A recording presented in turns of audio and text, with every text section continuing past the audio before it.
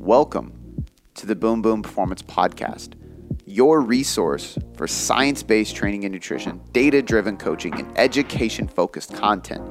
Before we get into this podcast, I just want to say thank you for taking the time to listen and learn with me so that you can apply what you are about to learn, take my strategies, use these tools, and finally have some serious methods to see sustainable success with your physique, your mind, and your life. This podcast was built on the foundation of applied education, and I'm excited for you to be here so you can have that experience with me. Now, without any further ado, let's get on to the show.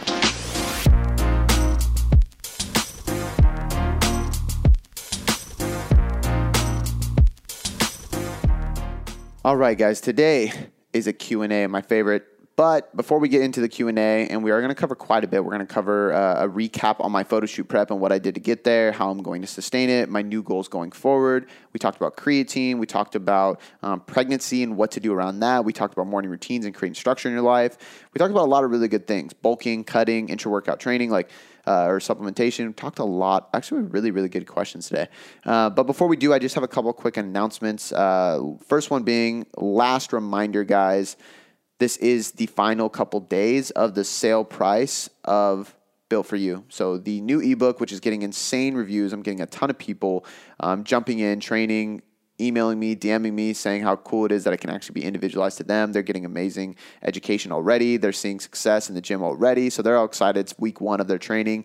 In the private group, they're going to be updating me. I even have some pretty big influencers hit me up, reading the book, using the book, and it's been really, really cool to get such good feedback and have the testimonials that I already had published out. So I'm going to link that in the show notes, guys. There's only a couple days left before the price jumps up. I really want you guys to go grab it because it is to date the best program I've ever released and has the most education I've ever put into an ebook ever. There's so much info and training in there that I think it's going to really help you, not only for the next 6 to 12 weeks or however long you use this program, but for the next year. And technically, you could use this program for 16 weeks, 20 weeks, 24 weeks, 36 weeks. You could literally use it for a year if you wanted to. It has that ability with the amount of variation and self-auto-regulation and individualization inside it. So one more time, link in the show notes. The other thing, guys, is I fucking love this podcast. Excuse my profanity, but I'm passionate about it, and I would really love it if you help me by leaving me a 5-star rating and review and screenshotting the show and sharing it on your story or simply telling a friend.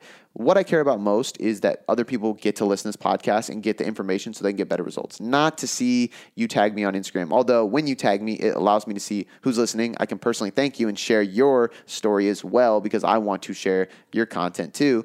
But if you can share this in any way, shape, or form, it would mean the world to me because that means more people reach the podcast and more people get better results. All right, now, without any further ado, let's get on to the show. So before we actually get into the Q&A, I kind of wanted to go over a couple things. Just to fill you guys in, I know it's always cool to kind of hear what people are doing for their own training. I know some of the podcasts I listen to, I hear Q&As, I hear topics, I hear all these things, and it's great, and I love it. But I'm always like, man, what are you doing? What are you doing for your training? What does your training look like? What does your nutrition look like? What are your goals? So I just want to kind of recap you guys because today is Wednesday, the 11th, and I actually have my photo shoot here in a few hours. So I just ate a meal. Probably going to be my last meal. I might have another little snack before the photo shoot, being kind of intuitive with it and just seeing how my body looks. But we have a photo shoot today in the gym. We're going to do some just training shots. I mean, for me, it's content. I want to create content for you guys. And I'm actually excited about this one because I have more of a methodical plan. So I'm specifically doing photos and videos of certain movement patterns and exercises because I really want to create content around the program design aspect of those movements and what to pair them with, how to execute them, so on and so forth. So it's going to be used for Instagram photos, IGTV, videos, stuff like that. And I'm excited about it. It's going to be good. But another thing I'm kind of excited about too is because it's, I'm going to recap how the prep went and everything and what the process was because there's a few things that make this one special for me. And one of them is because I just got off surgery. So 6 months ago, almost exactly, let me look at the calendar. Today's September 11th. So let's see. 1, 2, 3, 4, 5, 6. Literally 6 months in a week. 6 months and 11 days, I think it is. Maybe 2 weeks, so 6.5 months ago, I had surgery. So that means I've been off crutches for 5 months, which is pretty crazy because what I did is, I left the hospital. I'm on crutches. They said I would be on crutches for 9 to 10 weeks. I think I got off crutches in 7.5, 8 weeks. So a little bit ahead of schedule, which was great. But I was obviously not in a good place, so long story short, I tore my meniscus, went to the hospital the next morning, and they were like, hey, you need to go get surgery. I'd probably suggest, we have an opening for you with a specialist next week. I ended up hiring a different person just because I read reviews, I did my research, and I wanted to go with somebody else. But long story short, I was like, yeah, next week's probably not going to work for me. And they're like, what are you talking about? I'm like, well, I kind of have this like speaking gig and I can't, if I have surgery on Thursday, I'll still be on painkillers and all loopy by Saturday. In the workshop, I was going to a gym and training the trainers basically, and kind of taking them through a bunch of different aspects of programming and client communication, so on and so forth. And I was like, they already paid me. Like, I got to be there. I'm not going to show up on all loopy.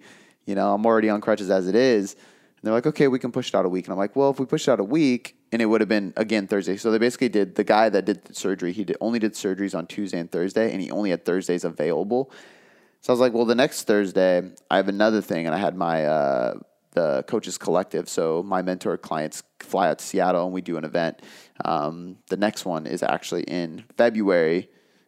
This is a little teaser. There will be at the most a handful, but I think less. So maybe like 3 to 5 open seats available. So if you're a coach, if you want to grow, if you want to come visit Seattle, if you want to spend 2 days with me and a couple guest speakers, shoot me a message.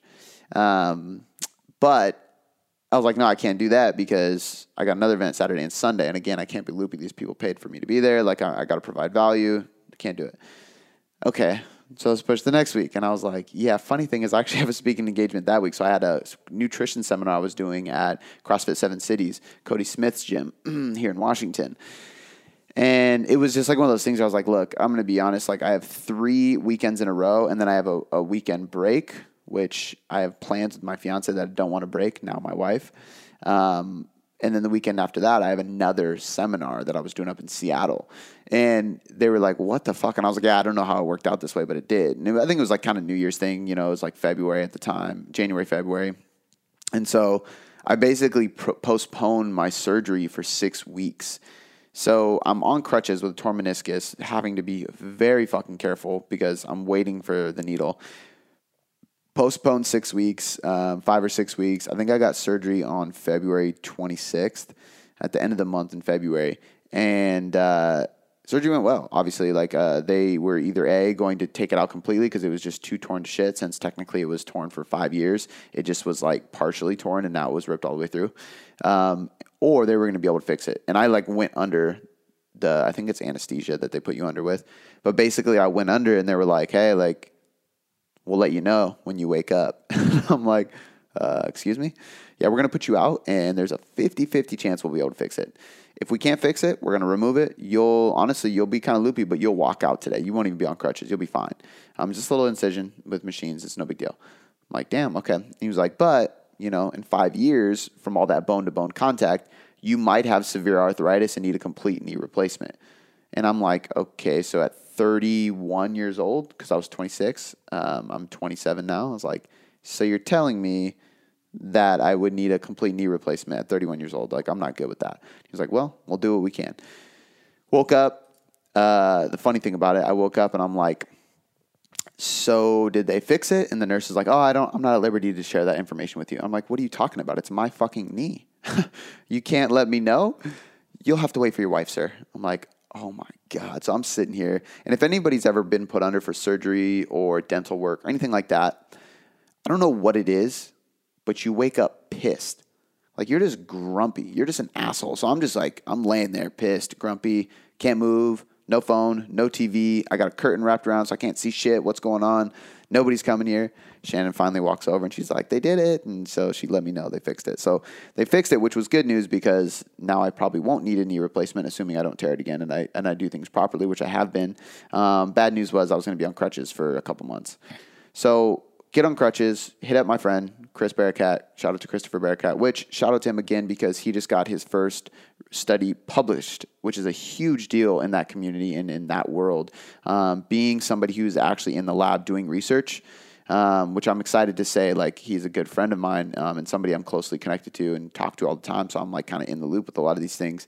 But he got his research published, and it was funny because I knew it got published and I was excited for him. And it's basically changing your joint angle in order to elicit more hypertrophy. And they did it on bicep curls. Really interesting study. And I've applied a lot of that inside the new book, which, remember, guys, last week on sale. If you opt in now, you can get it for the sale price still because it is Friday. But I used a lot of his philosophies on the angling of joint based on this study that he did inside of the new ebook. So it was cool that the publish got funded and published right after my ebook came out, or maybe it was right before my ebook came out because I used the principles because he kind of let me in on the details of what they were doing. But I noticed it in James Krieger's research review this morning when I got the update for this month's research review. And I was like, oh shit, bro, you're in the review. I was like, that's so cool. But where was I going with that? I'm on crutches. I'm at this point, it's been 8 weeks total of on crutches, right? Because I didn't have surgery for 5 or 6 weeks, and then I had surgery about 2 weeks ago. Get on the phone with Chris. I'm like, dude, like, long story short, I've been doing seated bicep curls and shoulder presses, and band pull parts. That's about all I can do, man. Like, I'm sitting. I'm pretty low carb, but I'm not in a deficit because I don't want to slow down recovery. So I purposely stayed at about maintenance calories, which granted was lower than it would have been normally because I wasn't moving much.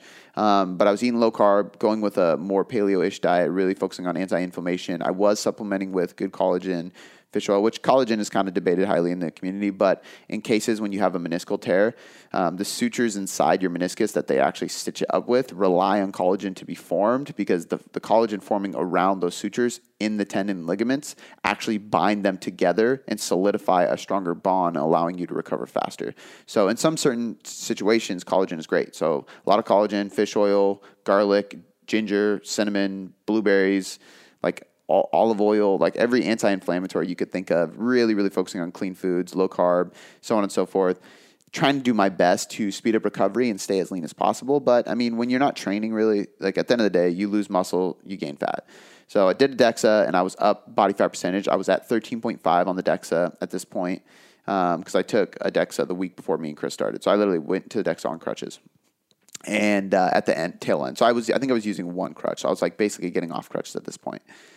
And did that. I was at 13.5%, which I would say is probably about 4% above what I usually sit at. Because I would say I usually sit between 9 and 10, which is the goal for sustainable leanness, I think. And but my weight had not changed.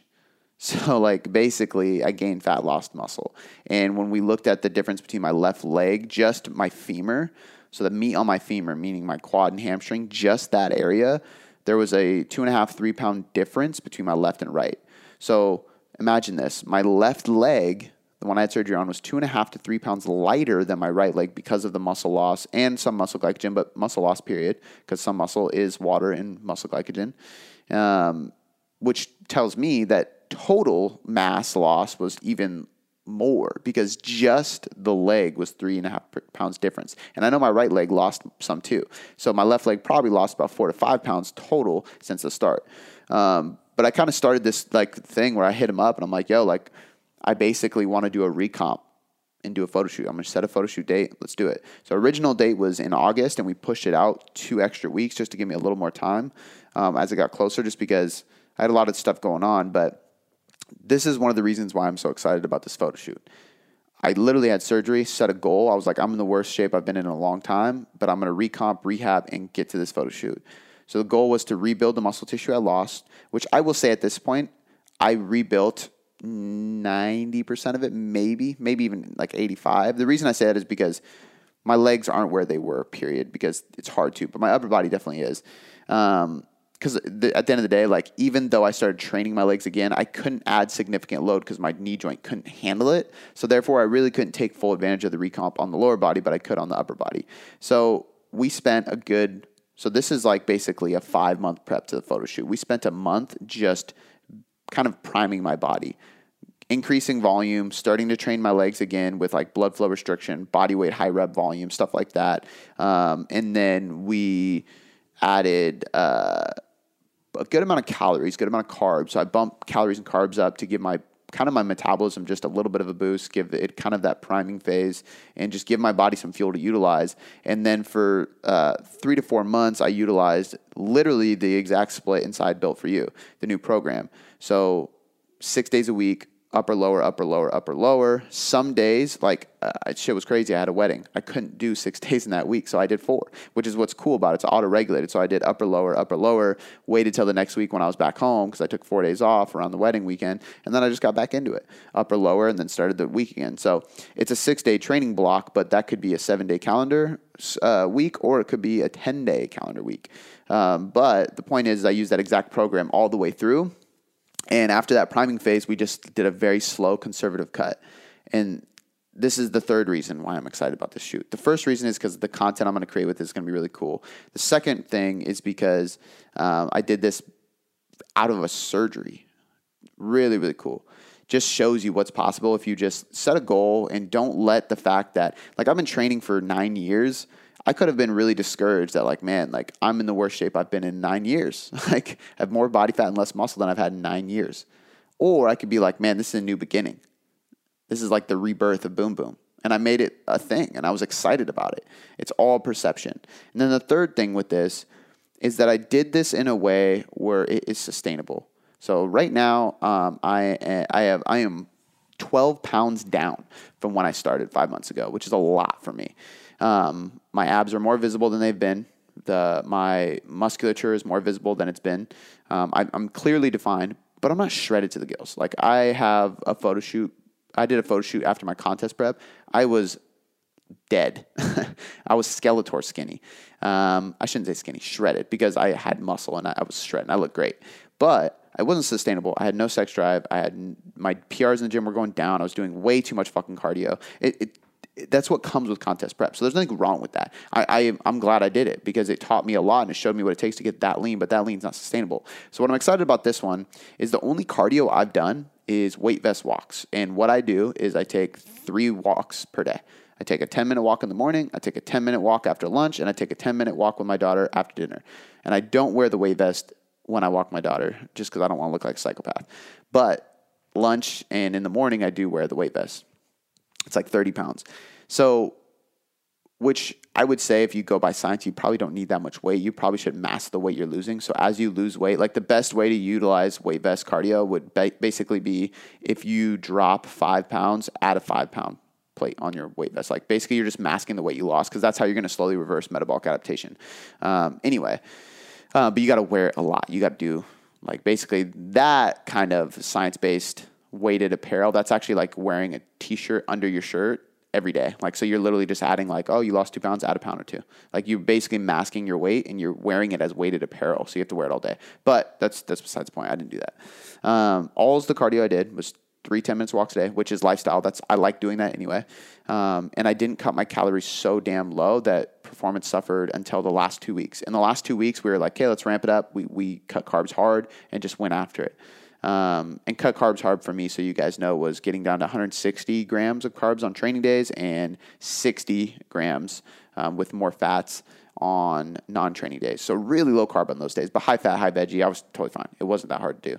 And I did those at the end 3 days a week because I shifted my 6-day-a-week plan to 4 days a week on the last 2 to 3 weeks of this photo shoot prep, simply because like recovery was slowing down and I didn't want to hamper my hormones or physiology. So basically, my point with this is I'm excited about this because it's lifestyle based. This is lifestyle lean. Like you guys are going to see the photo shoot, and I'm not shredded to the gills like a bodybuilder, but I'm clearly lean. I think I look amazing, and I'm really happy with how it turned out. You can clearly see I'm healthy. You can clearly see that I have definition, but I still have energy. I still have sex drive. I still have motivation to work hard. I'm still getting good sleep. Like I didn't suffer like you would with contest prep, which just goes to show you a couple things. Number one, precision matters, right? Like your macros have to be on point. I weighed everything. The only thing I didn't weigh was my meat and my spinach. That's it. Spinach is pretty damn easy to guess, right? A couple cups, couple handfuls, same thing. I weighed my egg whites. I weighed my oats, my rice. I weighed my butter when I put butter on my rice. I weighed my peanut butter. I weighed my fruit. I weighed everything. If I did like thicker greens or veggies or peppers and stuff like that, I just weighed it. It's very easy. When Shannon was cooking a dinner, I guesstimated because I'm not going to tell her to weigh that stuff. She usually cooks dinner every night. So with like grilled chicken, grilled steak, she obviously helps me with the diet. Like I know I can eyeball it. So like when I know we have a piece of chicken in the freezer or from the steak, I'm pretty aware because we get all of our meat from Butcher Box. I can look at it and I say, I know that's about 5 ounces. So I just plan for that amount. If it's perfect, it's perfect. If it's not, it's not. I'm pretty aware and intuitive with it. So most people I recommend measuring everything. But the point with this is precision does matter. The other point with this is to get as lean as I got, you don't need to be overly precise on every single day. 90-10 rule applies. I would say 80-20 rule applies for Gen Pop. 90-10 rule, I'm actually making an infographic about this. 90-10 rule applies for people doing photo shoots or trying to get really lean and see abs and stuff like that. And then 99-1 rule applies for contest prep. You got to be 99% on point. But for me, like I went to, what is that restaurant called? Took Shannon there last week for her birthday. Or no, last week I was 100% on point the week before. So the week into the shoot, like peak week, quote unquote, I didn't go out and eat or anything. But a week and a half before my shoot, we went to that cheese fondue place. What is it called? The Melting Pot. I don't know if they have them everywhere. They have them here in Washington. And you do cheese fondue and stuff. I guesstimated. I had wine every single week of this prep for 5 months. Every single week. I had my wedding. I had my bachelor party. I had 4th of July barbecue party at my house. I had 2 birthdays. Like, there's a lot of things I did involved in there that I didn't track. I wasn't perfect, and I drank alcohol. But I stuck to fundamental rules.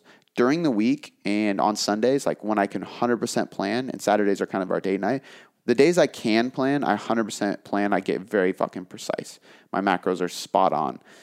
No, I'm not eating, if I have 200 grams carbs, I'm not eating 200 grams. It's 198, it's 205. Like I stay within range. But my point is I'm on point and I weigh everything and it's precise. On Saturdays, I'm not precise, but it's just Saturday. But I still do my best to guesstimate and try to fit everything in there. I have wine every week, but I keep it at once a week.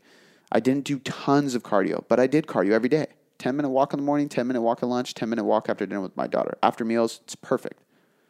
Like there's little things that you can do and they're little rocks, and then it's just consistency with it. And that was my point with getting like my goal. I was like, man, I don't need to get shredded, but I want to recomp and get to a point where people can look at it and be like, I could do that. And that's the goal with it. Like, am I shredded to ghost? No, but do we need to be? No. Like, I want people to look at this and be like, damn, like I could get that lean too. It just takes coaching, obviously, accountability, precision, and consistency. And you don't need, like, I think people have this problem with having just a little bit of something, right? They think like I got to cut everything out, no alcohol for 90 days. It's like, well, fuck, dude, like have a drink every week, but just keep it chill. Have a few glasses of wine and call it good. Like, I think you got to find that balance. But overall, like that was the plan.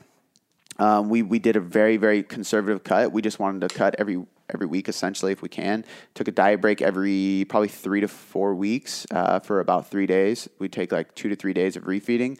Usually it was like 2 really high days, 1 moderate day, and then back to normal. So we would kind of taper it down, which I enjoy doing because it helps with hunger cues after a refeed. We would do that every 3 to 4 weeks. Everything else was planned. Like it was just very, very just textbook. And I think the most successful people in cuts, they keep things textbook. They keep things consistent. So overall, photo shoot went well. I'm doing it to provide more content. I'm doing it to show that even with something like surgery, you can bounce back and be so on point and get your shit together and get in the best shape of your life. And I'm doing it so people can look at something and say, like, I could do that too. That is sustainable. That's the big thing here. Is like, this is the point where I'm going to sustain this leanness. Like, will I gain some weight? Probably. Mainly because I drank 2.5 gallons of fucking water 2 days ago and 1.5 gallons yesterday. So I know I'm light right now from just depleting water out. But I'll probably gain a little bit just because I'll be building muscle. I mean, hopefully I'll gain a little bit, but slowly. But what I would say is like, do something, like strive for something that you can sustainably achieve and then add a couple months to it. So like I was like, I could probably get there in 3. Let's give it 5 months because I got a lot of shit going on. I probably could get there faster if I cut out all alcohol, but I really like drinking. Like let's not do that, right? Like let's have one date night a week. Have accountability, have a coach, have all that shit set up, and periodize the fucking plan, which gets me into my next point. I have a new goal. I'm periodizing. So I set a goal before this goal is even met. Today is the day, but I've already set goals for my next metrics. I have a meeting with somebody who's going to be helping me with training on Monday because I really do believe in coaches. I have a nutrition coach. I have a life coach. I have a business coach, and I have a training coach. That's 4 fucking coaches. And it's a lot of money to invest, but I believe in the practice. I think it's a very good thing to have mentors, have coaches, have somebody to bounce ideas off of, have somebody to guide you, have somebody to keep you accountable more than anything. So I'm talking to a new guy. And then we're periodizing. So basically this week is kind of like diet break and refuel because the last 2 days I've been eating so many carbs, 500 grams carbs on Monday, 375 grams carbs yesterday. So a lot of calories coming in today, probably not as many calories just because I'm so fucking busy because we have the photo shoot and then I'm going up to Seattle to do a live podcast with Lululemon, and shout out to Paul Klingen for the Down Dog Athletics podcast. And then the rest of the week I'm just going to kind of chill, keep it at maintenance calories. And then next week we'll start reverse dieting, and I'm going to shift my goals to performance. So I'm 100% in on performance. So a few reasons for this. Number one, I think one of the most important aspects for training that people forget is fun. You should be having fun. You don't need to change your training up all the time. In fact, you probably shouldn't because you need to stick with something long enough to see progress. But every once in a while, you should change things up to keep yourself interested. That being said, I think you should also revisit the things that you enjoy the most. For example, if you love high rep bodybuilding, you like training in the 15 to 20 rep range, you love that pump, you love that training, it gets you fired up, I think that should be literally 75% or more of your training. And what I mean by that is like every couple weeks, maybe even once a month, do some low volume shit, like lift some heavy weights just to remind yourself, like I can deadlift some heavy shit. But the 90% of your training should be in that high rep stuff. If you love high intensity full body, you should train that way and just figure out a way to recover properly in order to support that. If you prefer upper lower splits, then why even fuck with a full body plan? Like the point with this is like you should really stick to what you love most until you really want to explore something else. Because I think consistency, adherence, and motivation to stay consistent and motivation to actually push hard is so unbelievably underrated. We know how important RPE is. We know all this talk about effective reps now. We know that volume is important. We're not going to accomplish any of that shit if you're not motivated to get in the gym. And if you're doing a program you're not motivated to do, you're not going to be able to push hard. You're not going to be able to stay consistent, which I will say, like I just got those out there, even though it's completely opposite about what I'm about to do. Built for You is badass. I really enjoyed the program, and people are giving me insane feedback. And like just the idea that it's individualized to you, like has been the thing that's blowing people away. Like people keep saying like, this is insane how easily we can individualize it to ourselves and how much education is put into it. So what I'm doing is I'm shifting back to full body strength and conditioning. So I will actually have 4 days a week where I'm lifting with explosiveness in the beginning, strength parameters after that, some specific accessory work, and likely some metabolic conditioning at the end. So it's very much going to be like, for example, an upper body day could be a dumbbell snatch supersetted with a box jump. It's not even upper, I would say upper dominant because we're doing full body training.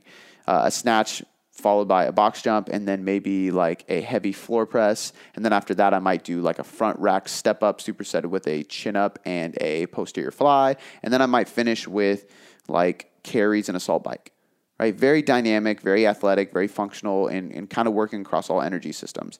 Then I'll have one day that's going to be more sustainable cardio. So it's going to be more oxidative system, using lipids, so kind of like fat-based, sustainability, aerobic capacity, oxidative, really just focusing on either if it's nice out, running or biking, or we'll be inside on the rower doing like longer duration paced workouts. So trying to stay consistent with a long-term pace. And then one day is going to be very much so like alactic and lactic based. So like very high intensity ATP, anaerobic style, either lactic or alactic or a combination of the two, meaning like 10-second bursts and maybe following up with some like 40 to 60-second bursts. That's probably going to be on the Saul bike or like short sprints and stuff like that. But like the reason for this is really just I just need to change pace. I've been doing bodybuilding style training for a long time, and I love it. And I love how it's transformed my physique. But what got me into training in the first place was full body dynamic strength and conditioning, and I just miss it. It's just time for a change of pace. And for me, I need something that pushes me mentally. So when I did Muay Thai, when I did BJJ, when I did boxing, when I did even CrossFit. Like those things challenged me to step outside of my comfort zone and push my conditioning, which has always been my weak point. Well, has been since I started doing the bodybuilding stuff. It pushed me so much that I got really uncomfortable on a regular basis. So I was only doing those things once or twice a week. So I want to shift it to do it almost every day I train. That way I'm pushing myself mentally and I'm stepping outside of my comfort zone. So it's not just about my body. It's also about my mind as well. And I'm not looking to build as much muscle or burn as much fat as possible. In fact, after this photo shoot, I just want to maintain. I'm at a happy weight. I feel good. I definitely will naturally build muscle on my legs as I bring calories up just because I lost a lot of muscle. But my goal is just to stay this lean and just crush performance. So my new outcomes are actually going to be set around a sustainable test. So whether that's a rower or a run or a bike, where I'm talking with the guy on Monday to set these parameters. An explosive test, whether that's a distance or height jump or a snatch, a strength test, whether that's a bench press or a deadlift, definitely not going to be a squat, and then some kind of anaerobic test. So probably going to be an assault bike. I hate to say this, but it's probably going to be a 10-minute test on the assault bike. You can either do like distance done or calories burned in 10 minutes, which is just so brutal. But we're going to test and then retest in 90 days and then set new parameters. So I'm excited about this because it's a big change of pace. And I think there was a good research review that showed changing your style of training too frequently is actually not a good thing because it doesn't allow time to progress. If you change too often, you aren't following a plan long enough to see progressive overload happen. And there's no merit to quote unquote shocking the body unless you have 1 to 3 years or more away from that type of training. And what that means is they basically did a study that showed you could change variables every week, every other week, or every month or something like that. And there was no difference as long as volume was equated. But the time they did see a big change in this kind of quote unquote shock the body phenomenon was in weightlifters, so Olympic lifters, who changed to a bodybuilding program out of nowhere. But the people who did this had either A, never done it before, or B, had not done bodybuilding style training in 3 years. So that just goes to show you got to wait a long time. So for me, this is perfect timing because I've been following structured bodybuilding style programs for the last, I did CrossFit as a test. I tested out CrossFit a few years ago. Would have been 2.5 years ago, but it wasn't a serious run. It literally was a month or two, just trying it out because I got so many questions on it. Probably 3 months.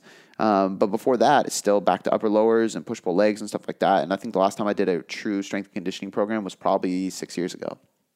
5 or 6 years ago. So it's been a while, so I'm just ready for a change of pace, ready for a new set of goals, and who knows? I might shift back to bodybuilding afterwards because I realized I loved it because I do love bodybuilding, and I think bodybuilding is the foundation. When you can create, and James Fitzgerald is big on this, and I really like the way he approaches this philosophy, but it's kind of if you have a base of contractions, you can support strength and conditioning better. So the movements are key, right? We have to understand how to squat and lunge and carry and pull and push and stuff like that and hinge. But if you don't have a base, a foundational built of muscular contractions, it's going to be hard to facilitate power or tension or resistance inside of those movement patterns. So being able to hip hinge is one thing. Being able to contract while you hip hinge is another.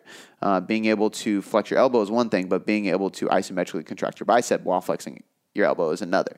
So I spending this much time building that base and then stepping into something like this is going to be exciting. So much more of a concurrent style. And it's going to be cool too because we're going to play with the nutrition aspect and kind of work on some metabolic flexibility where we are utilizing purposeful fasting, purposeful high-fat days, low-carb, purposeful high-carb days, and really focusing on getting my body to utilize different fuel sources according to what kind of energy is needed for the output that's being done. So I'm excited, kind of like a little project. But that is kind of the recap. We are going to get in some questions. I know it's been 30 minutes of me ranting already. I apologize, but that is why we have the timestamps. If you want to skip through the jargon, you can just skip right through. But I wanted to update you guys on what I'm going through, how I did Built For You. I actually did that literal program to get ready for this prep, and it helped me recomp tremendously. Gave me the variety I needed and the progressive overload I needed. Wanted to kind of share my thoughts on why I did this as a slow conservative thing to get to a place where it's sustainable, not only for myself, but to show you guys something, and then kind of talk about my new goals. So with that being said, take a sip of water with lemon squeezed in it. Get to the first question. Sivi Kanja. I don't know what that accent was, but I hope I pronounced that right. Could creatine supplementation lead to achy joints due to dehydration because creatine pulls water? Like the first answer is no. There's no research to support that. I'm going to link. I answered this question on Instagram. I don't know why that lost me. It's like the world's most famous app. But I figured I'd answer it again because it's a really good question. There's no data to support that. I'm going to link the creatine article by a past guest, Eric Trexler, in the show notes. It's a really good overview. But if you look at the research showing creatine and dehydration, it doesn't really cause dehydration for a couple reasons. Number one, it pulls water into the muscle. So you were not really dehydrating because you're rehydrating your muscle. So you're still holding on to water in good places, which is going to fuel performance. The other thing with that is because it pulls water, you actually increase thirst, which means you naturally, intuitively will drink more water. But in research study that they have done to test this and see if the pulling of water has any negative effect, they actually saw a decreased risk in likelihood of injury. They saw a decreased risk of muscle soreness, cramps, or pain, and an increased risk of obviously muscle mass, performance increases, and recovery totally. So long story short, no, the data doesn't support it. In fact, it supports the opposite. It actually supports that you will have less joint pain because you will have less risk of injury. You have better performance, better recovery, better hydration of the muscle, better range of motion because you have more hydration in the muscle, which helps fluid. And I would assume, this is just an assumption, but I would assume that would increase the fluid in your joints as well because it's globally. It's not just, it is local, but I think it would spread to be a little bit globally. So there's a lot of evidence that shows the complete opposite, and there was no dehydration inside of these athletes that were taking creatine. Everything was less likely with creatine. But I'm going to link that article. Really good question because creatine does pull water, but it pulls water into the muscle cell, which is a good thing, and it doesn't mean that you're dehydrated. It just means that you have water storing at a higher rate in a different place, which leads me to a shout out for Creapure. I've shouted them out a few times. I actually am really pumped about this, but I am officially a Creapure athlete. But the way they go about their athletes is really cool. Like, they don't want me to do some cheesy ad on the podcast, which I appreciated because I don't want this podcast to be about ads. But if somebody asked me about creatine, I told them I would absolutely shout them out because the reality is if you are supplementing with creatine, you should find a creatine supplement that has Creapure as the label. Creapure is the most purest form, that's why it's called Creapure, of creatine you can get. They've been in the game longer than damn near anybody, if not anybody. It might be the longest standing creatine company and facility in the world and in the history of in the industry, really. They are located in Germany. And they actually fund almost all, if not all, of the major research studies done on creatine monohydrate. So if you are going to supplement with creatine, you actually don't buy, and this is what's cool about them too. So there's no affiliate link here. I'm not going to say, hey, like, shout out to Creapure. Go to creapure.com/boom boom and get, there's nothing. We're just trying to spread the word because they don't sell to consumers. They sell to the large companies. So Optimum Nutrition, I believe, uses Creapure. Muscle Feast uses Creapure. There's, I think, Gero Formula uses, there's like a bunch, but if you go to their website, you can see all the different affiliated brands. So I do suggest going to the website and checking out the affiliated brands because if you're going to get creatine, you got to get it with Creapure. It's really, really important that you do. I'm going to link their website in the show notes. Again, you can't purchase anything from them, so I don't get anything from this besides just spreading the good word because there's a lot of supplements that put fillers in their products, whether it is maltodextrin or sodium or whatever it may be. And I want you guys to get the best creatine. I want you to get pure creatine. So you're actually getting results that you're paying for. And that's what you're going to get with any product that uses Creapure. So I'll put the link in there so you guys can grab that and actually get a good product. Whitney Gordon. What are your suggestions for women while they are pregnant and post-baby in terms of diet/nutrition and workout, specifically for those that are athletic, have training and nutrition dialed in, and a routine pre-baby?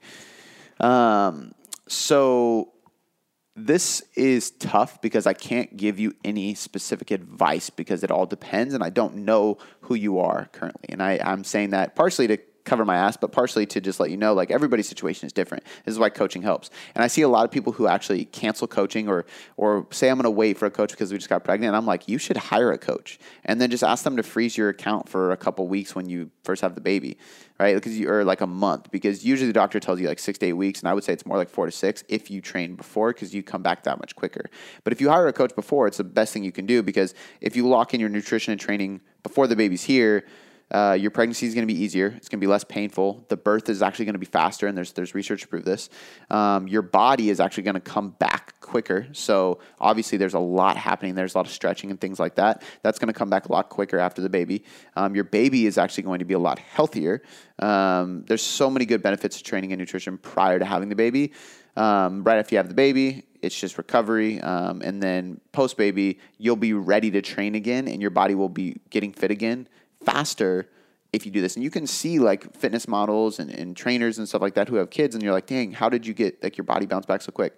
It's nothing crazy. It's just training. So when you're leading into pregnancy, nothing changes for a while until I want to say the second or third trimester. And that's when you really got to start worrying about overhead reach, overhead pressing, overhead pulling, things like that. Anything where you have a load over your head. So if you're pressing overhead or you're pulling weight from overhead, so chin-ups, pull-downs, overhead press, stuff like that. The reason being, and this would also apply for any ab exercise that would cause this as well, like an ab rollout or a long lever plank and stuff like that. Anything that's going to create overload of tension in the abs, but also stretching of the abdominal wall, because as you're pregnant, you're literally stretching your abdominal wall as is, because there's a baby in your stomach.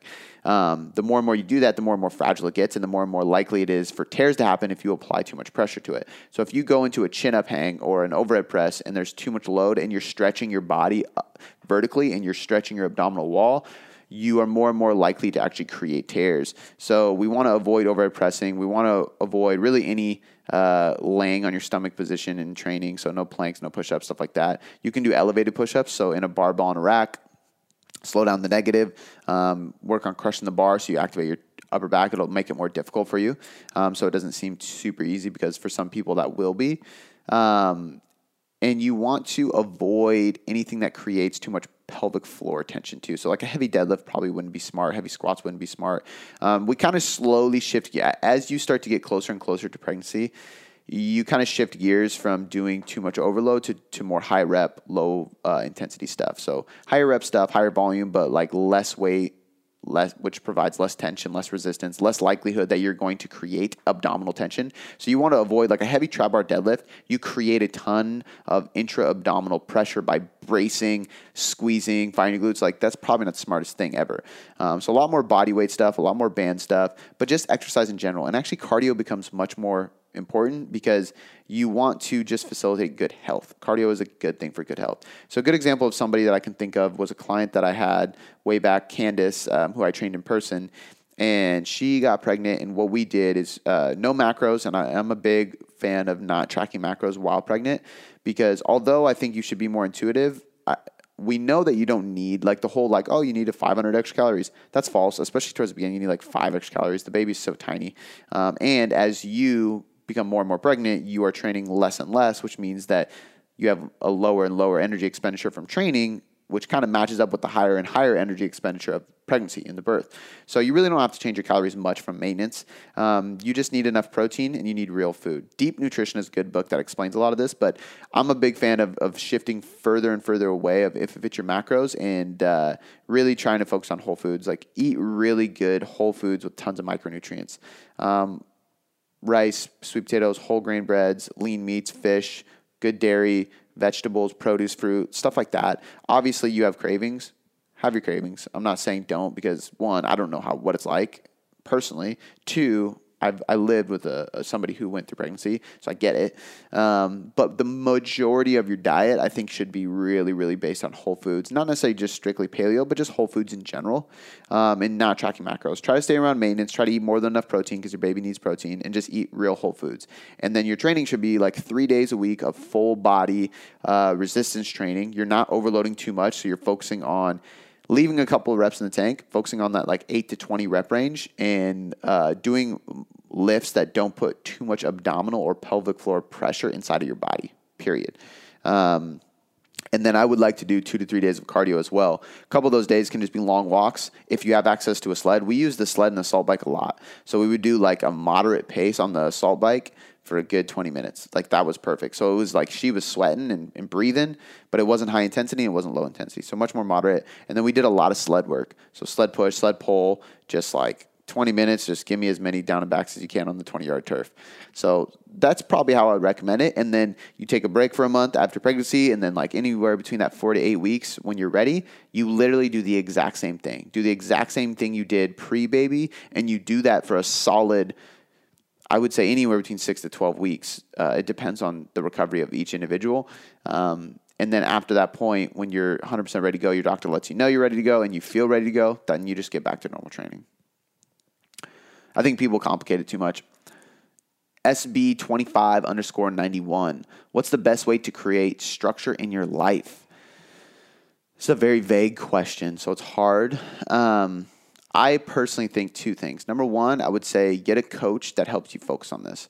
So one of the first like real life coaches or mentors I hired was somebody who really prioritized like a point system with this. And it's actually cool. Like I'm working with a life coach right now that does the same thing. He doesn't like being called life coach, and I wouldn't either. I think it's a weird term, but I don't know what else to call him. So we have a point system, and I think that's the best way to do it. Like you have to have a coach that does this, but it keeps you accountable. So I have a point system now for my training every day. My greens drink every day. It starts off my day on a good, healthy habit for nutrition. My daily walk. My appreciation to my family. So Blakely, Shannon, and then somebody outside of that. So reconnecting with an old friend. For study. So am I studying my craft? For an hour of alone time to myself each day. To meditation, to journaling. Like there's a point system, and you get a certain amount of points every day. And by the end of the week, we have a score chart. Okay? You're consistently sloughing in this area. Why? Let's fix that. That's going to hold you back. So I think that helps a lot. But like more than anything, it's like if you want structure, you have to go out of your way to create it. Usually that means hiring somebody because they're going to be a unbiased external opinion to kind of step in and help you. But I think more than anything is like you just have to understand what you want, create clarity around that, and then create structure around it. What are you doing every day? What is your daily routine? Period. There's really 4 areas of our life that we're constantly striving for success and structure in, and that is your body, physically and health-wise, so your training and nutrition. That is your mindset, so your confidence, your certainty, your energy, your spirituality, your religion, so on and so forth. Your relationships, so your family, your spouse, your kids, so on and so forth, friends. And then your business, your finances, your money, your career. And you need to go into each area and create a daily routine in order to kind of put you in your zone of genius, I would call it. For me, that's the biggest thing. The best way to create structure is to start every morning with a specific routine that gets your mind in your zone of genius for each area of your life. Because if you do that, the rest of your day is on point. It's simple. Like that starts your day. You're spending time working on yourself. And that's why I wake up at 5 in the morning. I wake up and I spend time on myself for an hour and a half every single day. And I go through my checklist. And I think that's the most important thing for most people. And it's so simple, and you get so much resistance to stop because you're like, what is this even doing? But once you stop, chaos happens. Right. And that's why, like, it's not a rehab. It's not like, oh shit, I'm stressed out, I got to do my morning routine for a couple days. It's like, no, I do my morning routine every fucking day because I don't want to fall into chaos. I don't want to fall into stress. I don't want to fall into anxiety and overwhelm again. Super, super big. So I think the best way is to create structure. Let me limit it to 3 things. Number 1, get a morning routine that solidifies and pushes you to improve each area of your life. Find a coach, because having accountability is the biggest thing, because you're not going to continue to do things. And then number 3, I would say have a goal, because if you want structure, but you don't have a goal or an outcome or a destination to get to, it's hard to stay motivated to continue that structure. And it's hard to have clarity on what that structure should look like. I know my morning routine needs to look like XYZ because I'm working on these 4 areas of my life to get me to these outcomes in those 4 areas. So I know that if I do these things every day, I'll get there. And if I do these things every week, every month, every year, like so on and so forth, and it just kind of escalates, I'm going to keep chasing different goals. So 3 things: get a morning routine. Number 2, get a coach. Number 3, set outcomes. And I like to set 90-day outcomes because 3 months isn't too long, but it's far enough away to accomplish some big shit. Coach Longest, do you recommend intra-workout fueling, i.e. on upper days lasting around 75 minutes? Yeah, I would say if your training session's lasting longer than an hour, I'm a fan of it. But I think it's one of those things where, like I've talked about this a lot, there's a lot of research that supports it to fuel performance and better recovery for muscle growth. So I think it's very advantageous from a science-based perspective, but I don't think it's completely necessary. It's like the 5%, it's the upper edge. I would say it's like 1%. So if somebody comes to me and they're like, man, it's hard for me to eat this many carbs, I'm like, okay, let's do an intra-workout shake. If somebody comes to me and they're like, man, I can't build muscle, usually I'm like, you have to eat more food. But second, I'm like, hey, let's supplement with the intra-workout shake. Highly branched cyclic dextrin and essential amino acids are my two favorite. I like to throw creatine in there because it's just easy time to drink the creatine too. Shout out to Creapure. But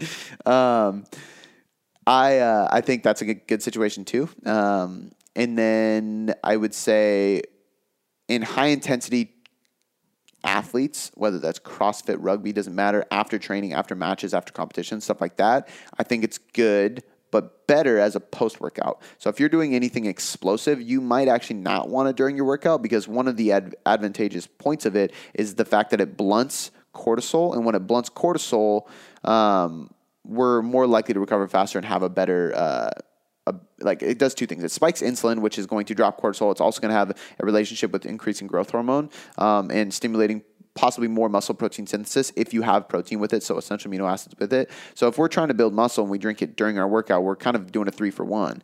More muscle protein synthesis, more growth hormone through the insulin spike, and then also less cortisol through the insulin spike, which is going to lead to less stress levels, better recovery. However, cortisol is a hormone that also helps keep us in sympathetic drive. It keeps us in a fight or flight, which is good if we're being explosive. If I'm trying to get a 300-pound bar over my head in a snatch, I might want to be in fight or flight. All right. If I'm sprinting in rugby, I definitely want to be in fight or flight. So for individuals like that, it's more about using it post-workout in order to have that same effect, but to calm down the stress response post-workout so they can recover after the intensity is done. But yeah, I think it's a good thing. I don't think it's needed. It's like if somebody comes to me and they want fat loss, I'm not going to waste carbs on it unless we have plenty of carbs to play with. Like if we're starting a fat loss diet and we have 300 grams of carbs, I'm probably going to say, hey, like I want you doing 20 to 40 grams of intra-workout carbs during your heavy days, your like hypertrophy days, because I want to maintain as much muscle as possible, and it definitely will help. When I did my contest prep, I mean, this shit is like, it's getting really popular now, but it's been around for years. When I did my contest prep like 5 years ago, I used it up until peak week. Like I literally used it through all my training sessions. So even when I was cutting carbs, I still kept my intra-workout supplementation because it helped me maintain a lot of muscle to get on stage. So I think it does have value in that sense too. But for adherence purposes, like me, when I got down to 160 grams carbs, fuck no, I'm not having any intra-workout carbs. I want that for food. So I think it depends. H_Jaquise. What's a good supplement company you recommend? Muscle Feast or Legion? I feel like you're pinning me to choose one of those. I like both of them. I love Legion. I think Legion is a great supplement. I think Mike Matthews is a great guy. I've had many conversations with him personally, so I kind of have a bias towards them because when you can literally speak to the person making the supplements, you have a different level of trust. I also will say, like, if you look at his content, he constantly says you don't need supplements, and I think that says a lot about a supplement company. If you go right to his homepage, the first video he sees, like, you don't need this stuff, but it can give you the upper edge. And, like, that's the reality of supplements. So the fact that he has so much transparency and authenticity and honesty inside of his marketing says a lot about the supplement company. I also know, like, Chris Bearcat I already talked about. He's affiliated with them, and he wouldn't trust a shitty supplement company. I mean, that guy is in the research. But Muscle Feast, I love too. Those are the two products I actually recommend more than any, and I think that's probably why you threw those out there. Muscle Feast is always coming out on top on Labdoor. So when we look at the actual lab studies, like protein, creatine, aminos, all this stuff always comes up on top. So I do trust them quite a bit. I prefer their creatine because it uses Creapure. I don't even know if Legion sells creatine, to be honest with you. So I couldn't speak on their creatine. Legion's protein powder tastes better for sure than Muscle Feast. I'll be honest. Muscle Feast, I think, ranked higher on Labdoor though. But yeah, I like both those companies. I think Dymatize is a decent company. I think their products taste really good. They sometimes don't pan out too well on Labdoor, but it's usually because their serving sizes are overestimated, meaning you get more than what the label says, which is better than getting less. I can't think of any other supplement. I mean, now Viva is good. That's what I get like fish oil from and stuff. Doctor's Best is a good brand for supplements. So like vitamins, minerals, magnesium, stuff like that. But yeah, Huticat. Trying to build muscle but struggling with so many carbs. Are liquid sources okay? I would say probably structuring your day differently. And so you're eating more meals at better times and then changing your meal composition so that the carbs are easier to eat. For example, like 100 grams of sweet potato doesn't look like much. 100 grams of carb of rice looks like a lot. So if you're on a diet and you're trying to get as much volume of food, go with rice. If you're trying to make sure you get enough calories in, go with sweet potato. You should probably add some sort of like oats or bread because those things do pack a lot of carbs in it. I personally do not like liquid sources.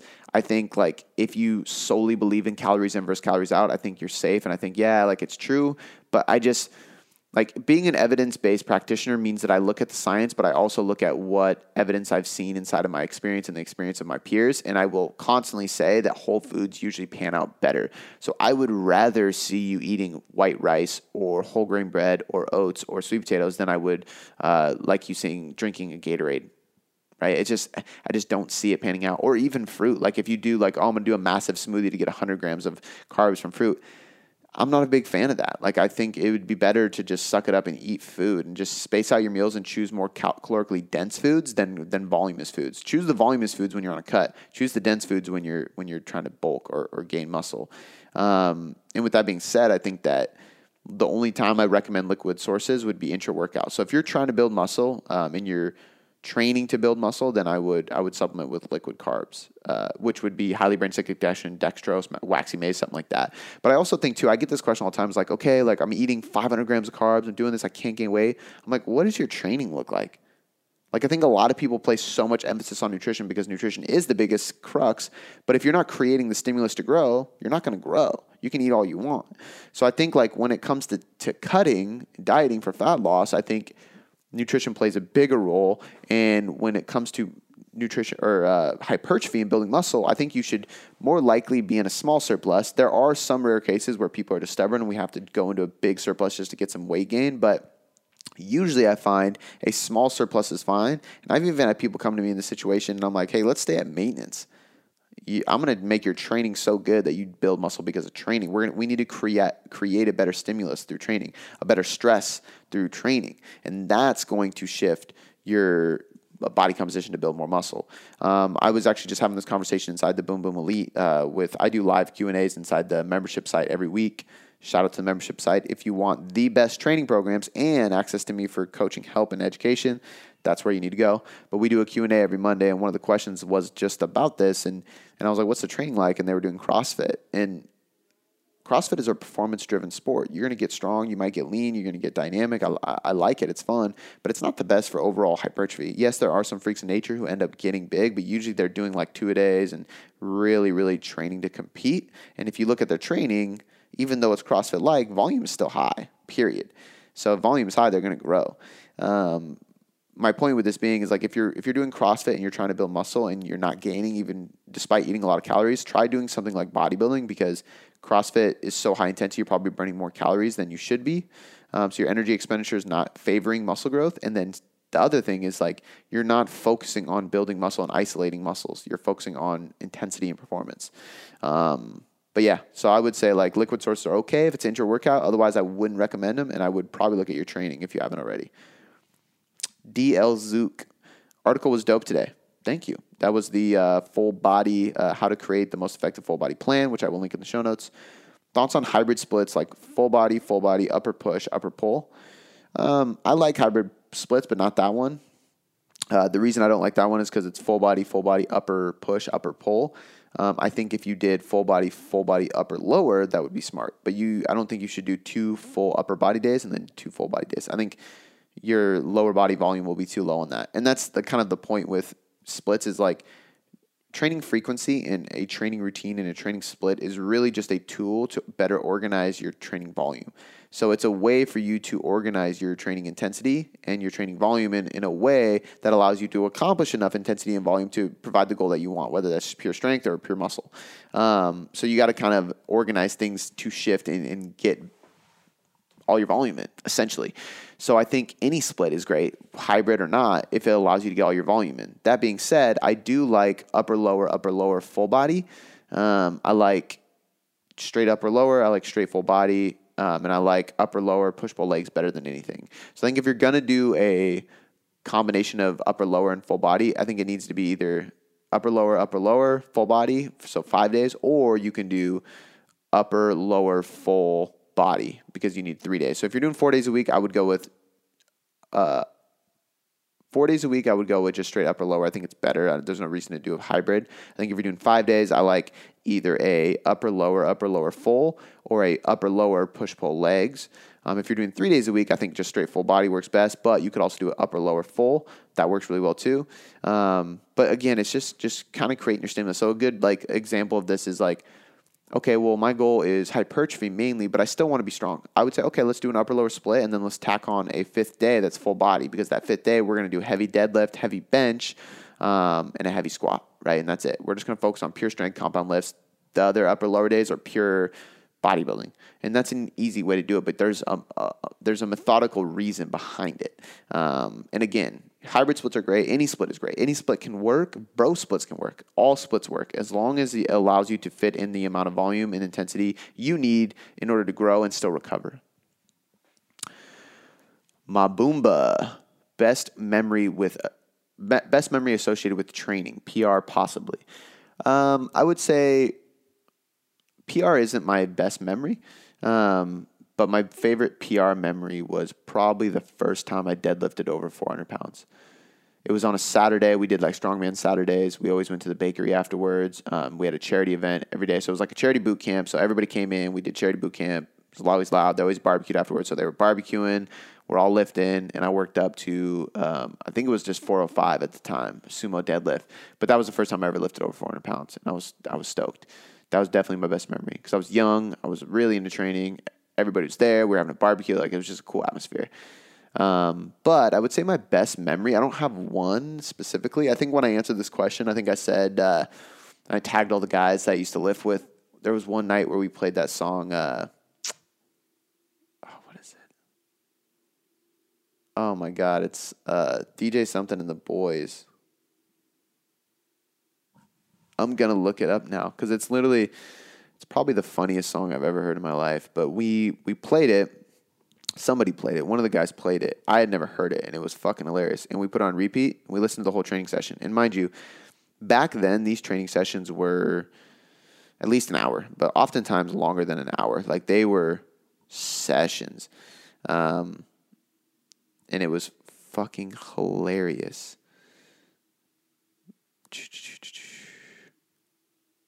I'm looking for the song.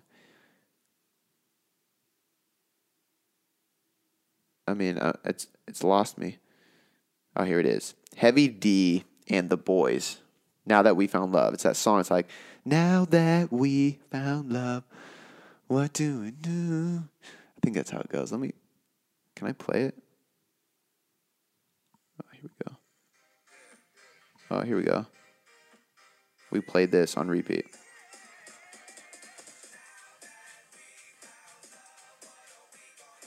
Oh, that's what it is. What are we going to do?